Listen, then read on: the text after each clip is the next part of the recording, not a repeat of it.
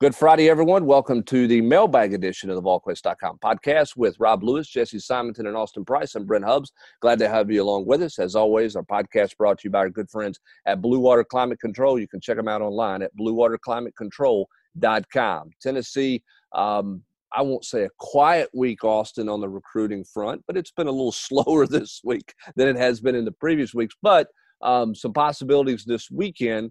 Let's start with the weekend and kind of what's the outlook? Who should Tennessee fans be closely monitoring here? Maryland and Texas. Yeah, I mean, Katron Evans said to do something on Saturday, and then Caden Salter and Aaron Willis said to do something on Sunday. So Tennessee should have a happy weekend, and we'll see if anybody else pulls the trigger at some point over the weekend. All right, let's just talk a little bit, Jesse, about big picture here, kind of what you look at what Tennessee's got versus what they have needs for to finish here. What's next on the horizon for Tennessee? Another pass rusher, another offensive lineman or two? Well, I think right now, and AP would agree with this, I think right now they're just going to keep taking the best player available at most spots, probably Sands running back. You see some of these guys that they're recruiting, they're kind of recruiting some of these hybrid athletes that it's all right, they could play one spot, they could play another spot. So there's some other guys that AP didn't mention that I think are kind of on Tennessee's radar. Fans can kind of read between the lines there that could play a couple of different positions. And those are guys that also I think could make decisions in May. But they clearly need another offensive tackle or two. You got Colby Smith. Obviously, Amaris Mims is kind of the white whale. But that's going to be an uphill battle with Georgia and Alabama there. So Dedrick Pennington, in-state kid, top target there. William Griffin is another guy they're looking there. And then there's some other names. And I think AP would admit that I think they still need some pass rushing help. I mean, Dylan Brooks is nice, but whether it's Jeremiah Williams or some other guys, that's another thing. And then finally, you're going to have to sign some more defensive linemen. Now, whether, again, you move a guy or two that maybe could play multiple spots and they play a defensive line, that would give you one number there, but you're set to lose 7 guys off this 2020 roster on the defensive line. You got to reload there. Tennessee's going to look to add, as you said, I think 3 more offensive linemen. I think in the perfect world, Dedrick Pennington and the artist formerly known as William Griffin, who now goes by William Parker. His last name's different, right? Yeah. William Parker would be the top 2. You mentioned Mims. You're right. That one will be – I mean, even if Tennessee's deep into that one, it's still going to be a fight to the finish and pulling teeth trying to get him. The other one would be Diego Pounds, another North Carolina, big mauler. That would be another target along the offensive line. As far as pass rusher, obviously Jeremiah Williams, but I'm going to tell you who Tennessee really, really, really, I think, covets, and that's Travali Price. Now, the interesting kind of thing there is Travali's got a brother who NC State has offered, who South Carolina has offered as a throw-in. Now, do they make the decision without the brother in mind, or do they involve the brother in the decision? If that's the case, then I think it's going to be tough for Tennessee to land Travali based off the fact that, I don't think they're going to have room for a token throw-in in this class. But Tennessee, I think, covets him as much as they do anybody as a pass rusher coming off the edge. Obviously, the other defensive linemen you're talking about are Javari Ritzie, and then, of course, Tyrion Ingram-Dawkins, who I've said for a while, I think Tennessee's in a really good spot there. Long way to go, but currently I think, right there at the top of his list amongst a couple other different teams. But Tennessee going to look to add those. And, hey, listen, if the right running back calls Tennessee, they're not going to turn the phone call away. I mean, because you never know, does Jalen Wright get spooked by having 3 running backs in this class? I don't think he will, but I'm just saying you play devil's advocate here. Tyon Evans, he's a junior college. I mean, you just never know how things are going to play out. You have to continue to recruit other positions, even if you're full at them. All right, which is why just to follow up. I mean, Tennessee could circle back to a guy like Gooch on the offensive line. Sure they could. If he has a nice senior season. Committed to Auburn over Tennessee. a month or 6 weeks ago or so, but that's a guy that I think is still on the radar, and Tennessee could up the heat there if they think, hey, this is a guy that we think profiles for what we're looking for in the O-line. Well, and Brent, let's talk about the two in-state kids that everybody loves to talk about on our board. Let's talk about Hudson Wolf, and let's talk about Junior Colson. Both those guys at one point 3 weeks ago were likely trending away from Tennessee, but I think they've seen the run Tennessee's been on, and it's, I think, upped their interest in Tennessee a good amount. I've been told by multiple people that people around Hudson Wolf are pushing him to want to go to Tennessee. Junior Colson, I think, has really taken heavy notice, but he still has the people around him that are pushing that Michigan angle. It's going to be interesting to see how things play out. I honestly think if Junior Colson commits in the month of May, it's going to be Tennessee. I think if he doesn't commit, I think it's because he's pushing it back to try to win Tennessee over. With not win like Jeremy Pruitt over, but like win people around him over towards Tennessee. Towards Tennessee. All right, let me ask this question before we get into some mailbag stuff here. And some of the mailbag questions you guys tackled in that a little bit. But Rob, jump in here too. Over what Tennessee's got done the last 2 weeks, who do you like best? What do you like best that they've gotten done to this point? Now, knowing that there could be news this weekend, let's not talking about the coming up weekend possibilities, but of people who have publicly said they're in the boat. What do you like that they've gotten done? Who do you like? Maybe either one. Jump on in there, anybody. Athletically, speed. Just playmakers is what jumps out to me the most. Just, Cody Brown. How long has it been since Tennessee has had a guy that, you really thought was a bell cow, SEC running back like you see every year at Georgia, at Alabama, at LSU. I guess we all, Ty Chandler coming out of high school was maybe kind of viewed as that guy, but I don't think he was a Cody Brown level recruit. Dylan Brooks, Lewis. Tennessee's not, they've not gotten these guys. Just, playmakers, edge rushers. And to me, it just athletically seems like a significant upgrade for what's been going on in the last, 4 or 5 years. Jesse, what I like, when I look at them as in terms of two individuals, I think the Evans kid's really good. I do. I think as a junior college running back, I like his game. I went back and watched his high school stuff and what he did there. I like what he does. And I think Colby Smith is a guy that had he had a spring and a summer, I think Colby Smith would have had 2 dozen more offers or a dozen more offers because of the measurables that he's got there. I think those are 2 guys that are really good gets for Tennessee, who maybe aren't the highest rated guys, and Smith doesn't have to play right away. But when you talk about finding tackle bodies, the more I look at Colby Smith, the more I like that pickup for Tennessee. Where are you going, AP? I just want to interrupt real fast. I happened to talk to our NC State rivals counterpart earlier this week, and he was raving about Colby Smith, and has seen him play a couple times as a junior, and was just emphatic that if we'd had a rivals camp season, that Colby Smith would have been a guy who just skyrocketed up the rankings.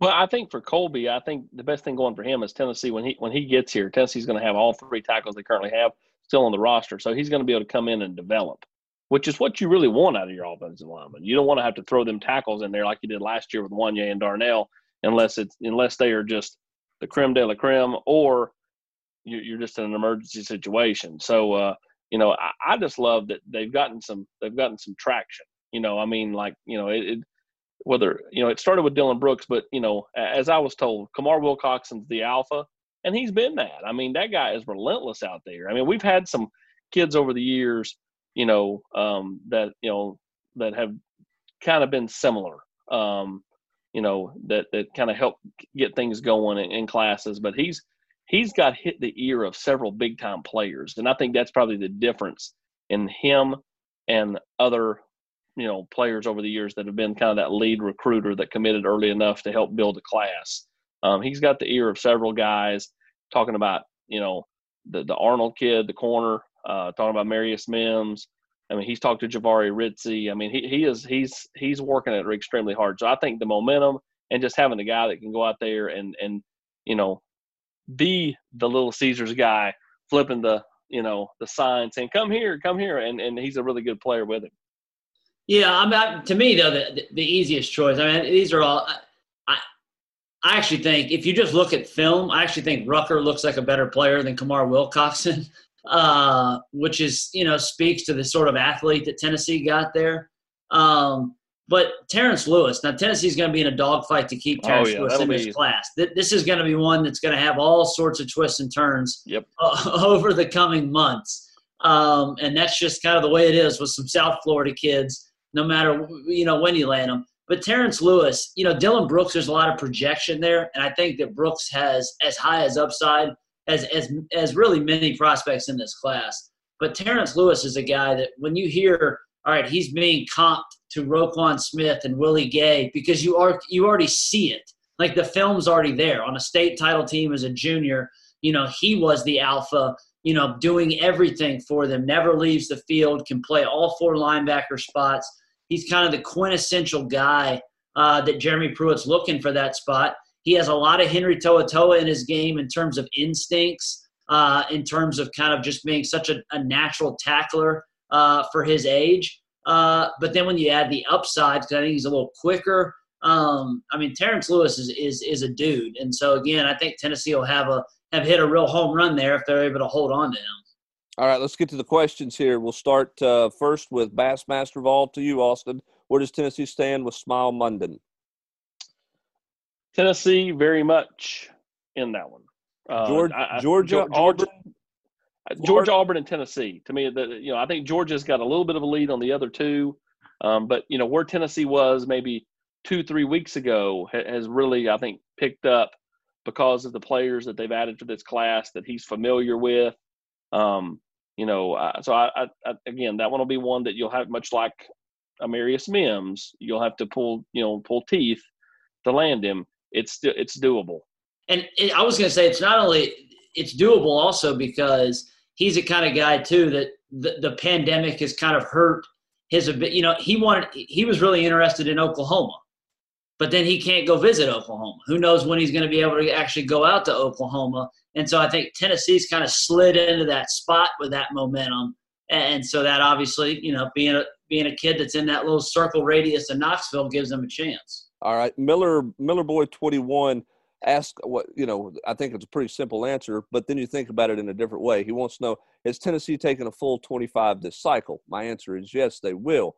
But the caveat question I'll ask to that is, are coaches with the potential of the transfer rule out there, the one-time transfer rule, expected to pass at some point, either now in the month of May or in January? Will we see coaches sign 23, 24, hold a spot for a transfer? I've advocated for that. It doesn't. I know, Jesse, you think they will, but do you think coaches will consciously sit down when they look at recruiting this year and go, you know what, we're going to work off the number 23 or 24? I think that they will, especially. I think it depends on where you're at in your class, first of all, and then two, if you're able to count them forward, I think that you potentially could end up counting somebody forward to make way for those potential transfers. The caveat too could be if some of these coaches have insight that we don't have, which would be well, not only that, if knowing who's leaving and who may want to come. And what I was also going to say is, hey, it seems like this is going to get pushed back to January. They could also know that it's going to be a double thing where, hey, maybe the 85 is laxed, or maybe there's going to be another shoe to drop there. So you go ahead and take as many as you can now, and then you kind of see what the reverberations are coming out of whenever this ruling actually passes. And I think too, Brent, when you look at the overall landscape of college football, I think it may be smart, to be able to take a full class from a standpoint of what do you lose, what do you gain, over the course of a cycle. And you're going to see coaches, I think, really finishing second sometimes. It sucks in recruiting. But I think finishing second won't be as bad anymore because of this one-time transfer rule. Kid goes to a school, don't like it. Who finished second for him? I think they automatically become a real factor if that kid was to want to transfer if he's not happy right away. I think finishing runner-up may not always be a bad thing. Burn any bridges. Yeah, that's true. Correct. There you go. There you go. All right, Vol Farm D's got 3 questions. We'll start with you, Rob. Did Tennessee seriously look into Olivier Sarr from Wake Forest? Kid seems to be like a solid player. No, not really. And I posted this on the board. Tennessee's not an attractive option for a front court player that's looking to transfer and get immediately eligible. I mean, they're bringing back a guy that made second team all conference at his position in Fulkerson. Pons, I think everybody I talked to think he's coming back. So nobody wants to transfer, get immediately eligible, and then pretty much not be a guaranteed starter. And I think Kentucky much better fit for him. All right, I think just about everybody thought that was going to happen. I mean, yeah, that was probably already done before he went into the portal. He was heading to Kentucky. I'd say most everybody probably already had that figured out. Any update on Ty Simpson? I don't have anything new other than Tennessee seems to be continuing to trend pretty favorably there, but I don't think he's in a big hurry to make a decision. Agreed? Agreed. I think he does something probably sometime this fall. I do not think the calendar turns to 2021 and he is still on the board. Okay. And final question from Vol Farm. If Jalen Wright had more exposure, would he be the highest rated running back? Jesse, I'm going to say no. I'm going to say no. Just because of size. No, I agree with that. I do think, though, he would be ranked higher than what he is. I'd agree with that, but I don't think he would be the highest ranked back. No, I mean, Cody's ranked 69th in the country. Exactly. All right, Big Orange. Here's the reality with these rankings. Everybody thinks that – and this goes not just for Tennessee, but everybody and every fan of everybody recruiting class thinks that everybody's underrated and everybody deserves a bump. But there's a give and take with that. Somebody gets slotted up, somebody gets slotted down. So I think Tennessee absolutely has some guys that are underrated. But to expect that all 12 of these 3 stars are going to get, bumps to 4 stars, I think it's just unrealistic. Well, that and the other thing too is everybody just looks at whoever has the kid ranked higher. So like Hudson Wolf, everybody looks at the Rivals ranking because he's ranked 40th nationally. Whereas, he's not ranked near that in the other 2. But then with the other recruits, they look at, where 24/7 has them ranked or ESPN has them ranked. So, I mean, they cherry pick whatever's convenient to have the best star ranking. I just look again.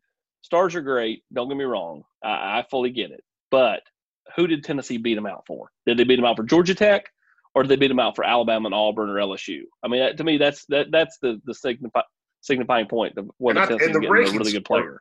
I mean, they're murkier than ever this year just because of no camp season. Yep. I mean, you've not seen how kids develop, from their junior, going into their junior year, going into their senior year. I mean, it's changed a lot. There's no verifiable track time, or very few verifiable track times, verifiable, height and weights and all that kind of stuff. I mean, there's a lot of projection, which is why teams are trying to fill up as much as they can right now, and why I do think it will not be a surprise. And this is not saying this is going to happen to Tennessee, even though they're having this great momentum right now. But I do think when you look at the raw numbers of commits that have happened compared to the last couple of years, which is essentially double where it was just a year ago at this point of time in the calendar, one would expect there's going to be a lot more decommitments and movement once this thing opens back up and kids are potentially allowed to visit schools. Oh, I think it's going to be the wild, wild west. Oh, I think I think it's going to be crazy, because – and the other thing kids are going to have to get used to, too, when it opens back up. Right now, they're having 30-minute conversations with coaches every day if they want to pass their day. Well, when life gets back going for the kids and for the college coaches, how they're recruited is going to feel different, because it might end up being you get a text message that morning, hey, have a great day, because there's no time to have the 30-minute conversation or the 40-minute conversation that you've had every day for the last 3 weeks with a couple particular coaches that you've gotten to know. So there's going to be a lot of changes and a lot of movement, as you guys suggest, for sure. Big Orange Crush wants to know, if the team reports to campus in either June or early July, do you think Jeremy Banks will report with this team? Yes. I do. I mean, I think that he's going to be back part of this team. As long as long as campus clears it, Brent, I expect him to be part of this team. Which again, when you're looking at Tennessee's over, that doesn't count him. So that means to get him back, they've got to lose one more player. What that? I said I noted that as much in my roster management piece, that everyone's counting these things. That's a number that I think people in the building are counting as coming back. So there's got to be some attrition on the backside. Yeah, absolutely. Galilee wants to know, would it be possible to have students on campus daily and not attend football games? Look, I don't think anybody knows any of this. We've got, Ray Tanner from South Carolina has come out and said there'll be social distancing at Williams-Brice Stadium if they're playing football there. What that looks like, we don't know. We saw the Miami Dolphins come out and say, they're going to limit that to 15,000 people to come in the stands there. I just think right now nobody really knows what this thing's going to look like in August, September, October. When it starts, how many people are going to get to come, all of those things. And I know everybody wants an answer right now, but the fact of the matter is that the solid answer, Rob, the most accurate answer remains, I don't know, because nobody knows right now. Yeah, I agree. But also, there's a vast difference in having kids on campus and having 102,000 people in a football stadium sitting shoulder to shoulder. That's not the same thing in my mind. Well, and then you have things that, you have to think about how you're going to handle tailgating. People, there's so many levels of so many things that have to be discussed and have to be talked about. And you're exactly right. Putting 102,000 or 98,000 people in one enclosed or one setting versus having, 50 or 60 people in a classroom is different. But again, I think right now how it all looks, I don't think anybody has any idea of what that is going to look like and what the guidelines are going to be. And I think anybody putting those out right now is speculation. I'm not saying it's wrong what the Dolphins did, because what they did is they signified to their fans, hey, we have a plan because we're going to play football this fall. Okay, so I see that narrative that they're going with there, but I think what they put out is obviously very subject to change. I think anything that's put out right now about the fall is very subject to change. Let's go to Stephen Godfrey here. He wants to know, given that this year will be JG's first year with the same offensive coordinator in back-to-back years, do you think this will allow him to play more freely as opposed to almost overthinking when and where he goes with the ball? It seems as if he's been under the gun with someone right in his face, or it seems as when he's been under the gun with someone right in his face, it's when he's completed some of his best and most accurate passes because he doesn't have time to think. He just acts. How much can JG in year two under the same coordinator? I mean, what's realistic to think that he can make an improvement there? Because we all thought, the quarterback whisperer, Jim Chaney, was going to fix it all last year. And as we saw that it didn't. Is there a big advantage to year two considering JG's not been around Jim Chaney since March? I think in the building, the notion is there's considerable hope that having the same coordinator and same quarterbacks coach in back-to-back years for the first time in his career is going to pay huge dividends this fall.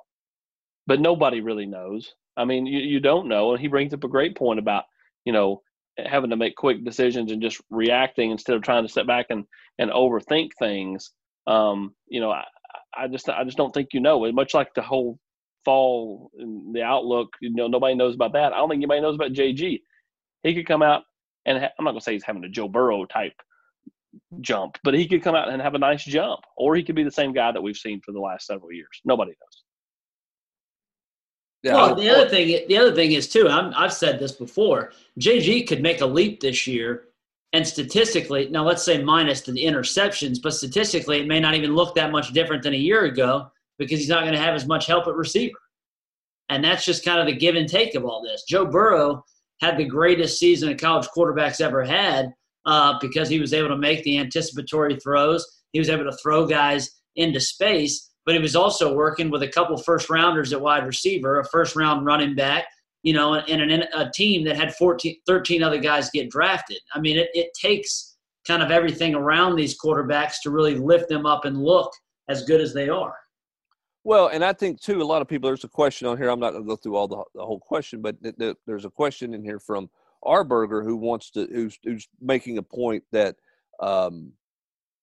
it's one of those things where – yes, Tennessee's losing size at the receiver and experience, but he's pointing out the speed that they're going to have when you talk about Palmer and Keaton and Gibbs and Tillman and all of that type of stuff.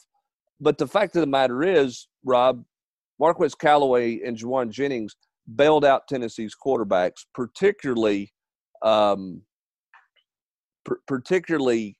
JG, by catching the jump ball or the ball that was behind him or the ball that was high.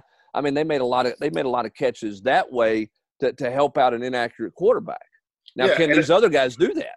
And well, to Jesse's point about, his stat, maybe he can improve and his stats not be as good.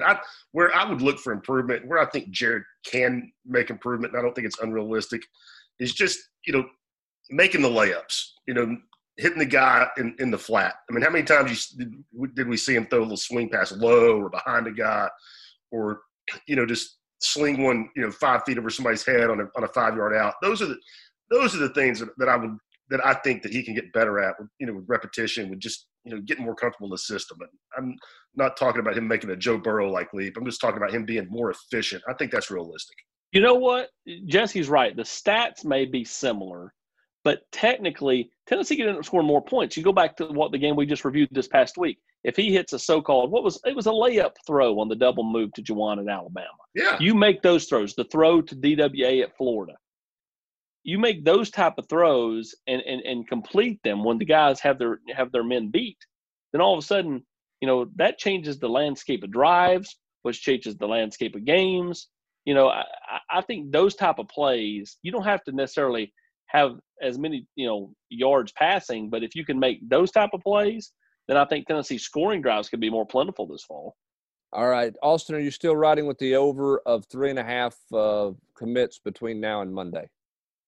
Are you taking the under? You're taking the over on 3.5? I don't think it's any secret. I mean, the kids have been crystal balled by everybody under the earth, or forecast by everybody under the earth over the weekend. So, it's only got to get one more, right? So, all right. All right. Show them in the water. Long-term question. Do you think we will look back on this weird off-season and see that it really affected a lot of kids' growth by not having a true off-season in the conditioning and practice program? Seems like it could really mess up with some kids trying to take the next step. Do you think this offseason is basically going to be a wash? It won't have a major impact on the development of kids, or it will have a major impact on development of kids? I think it'll have an impact for sure. I think it's going to have a real impact in basketball, because I think the basketball coaches get the time in the summertime to develop players with some one-on-one stuff that you don't get to do in football. But I don't think there's any question that a kid would be more developed physically if he had spent all of spring and was going to spend the entire summer with a strength and conditioning coach. I don't care what gym you're going to. There's no way you're working out at Planet Fitness at the same rate you're going to work out in a group setting with your football team and a strength coach screaming at you all the time, right? That's 100% correct. Yeah, and I had a basketball coach, point this out to me. It's really – and this is going to be true in both sports, but you're really going to see, what kids have self-discipline or self-motivated when they get back on who's gotten better. I mean, that's which made a lot of sense to me.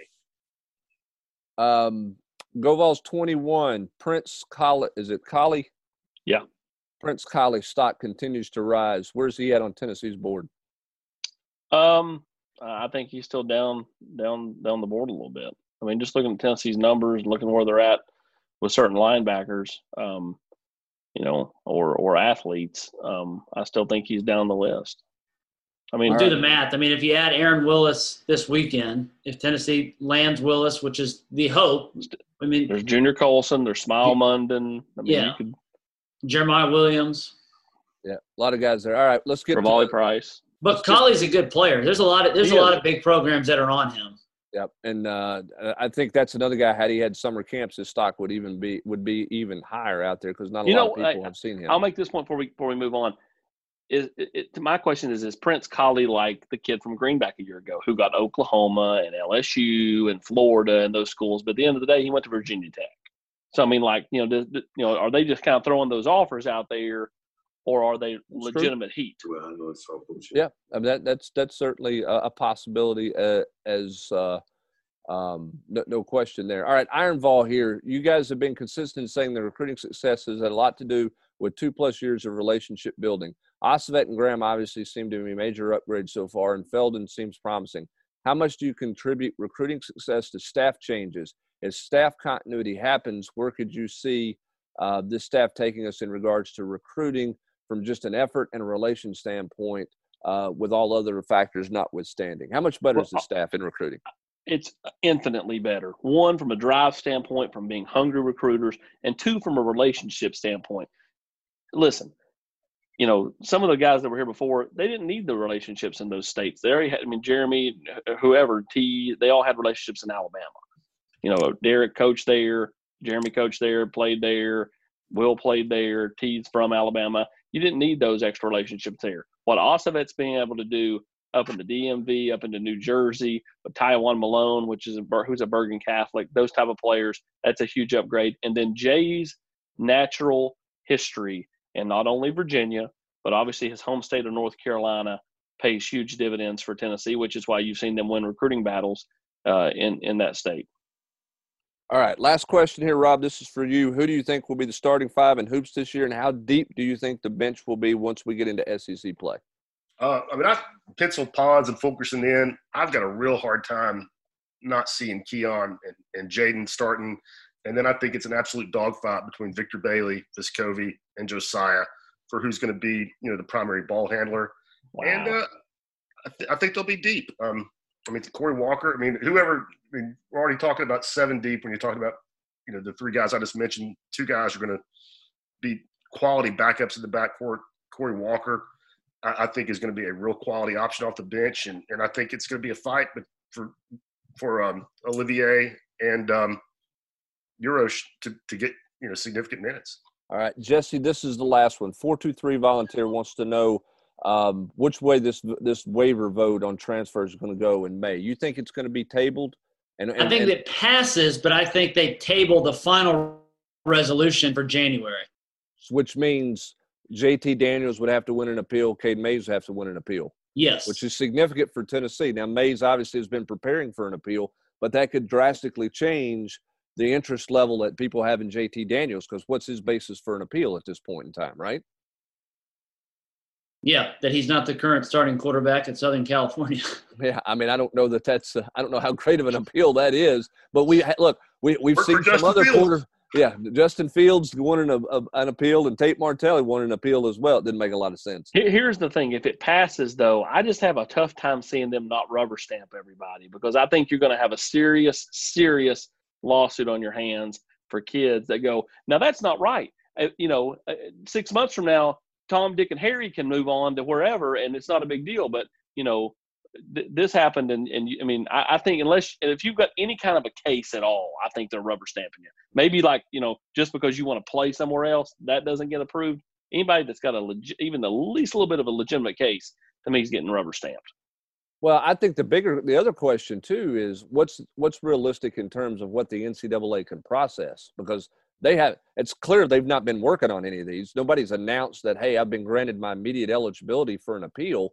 Everything has kind of been shut down on the appeals process. So you've got hundreds of transfer cases out there. We had the kid go from A&M to FSU that got Corbin. Jayshon Corbin got, granted eligibility. Okay, there's one of hundreds that are out there. No, I know. I'm just saying there's at least something. How quickly can you get through all the appeals process for everybody that's got an appeal out there? Because they're not exactly the most efficient moving group or committee at the NCAA. So something to keep an eye on as to whether or not they vote on that and pass it, make it immediate, or they do table it to January. As Jesse said, a lot of people believe that's going to be the case. So we'll see. Hey, in East Tennessee, you need a reliable heating and air system designed for your home and our climate. You need a team that's trained and held to the highest standards. You need solutions, not sales pitches. There are a number of heating and air companies out there. The only name you need to know is Blue Water Climate Control. Family operated, veteran owned. Jeremy and his staff do a great job there. When you need a new system or a major repair, Blue Water isn't going to send out a salesperson. They're going to send out an expert to your home, an expert that's going to tell you what you need and can lay out all of your options to you, whether it's replacing your existing system or getting a new system. Whatever you need, they're going to lay that out for you. They have special financing. They have same as cash, even rent to own. For all the details on your heating and air needs, call Blue Water Climate Control at 865-299-2290 or visit them at bluewaterclimatecontrol.com to make an appointment. Blue Water is an authorized dealer for American Standard Heating and Air Conditioning. For Jesse Simonton, Rob Lewis, and Austin Price, I'm Brent Hubbs. Don't forget to stay locked in to VolQuest all weekend long for the very latest in recruiting. But that's going to do it for this mailbag edition of the VolQuest.com podcast. Thanks for joining us, and have a great weekend, everybody.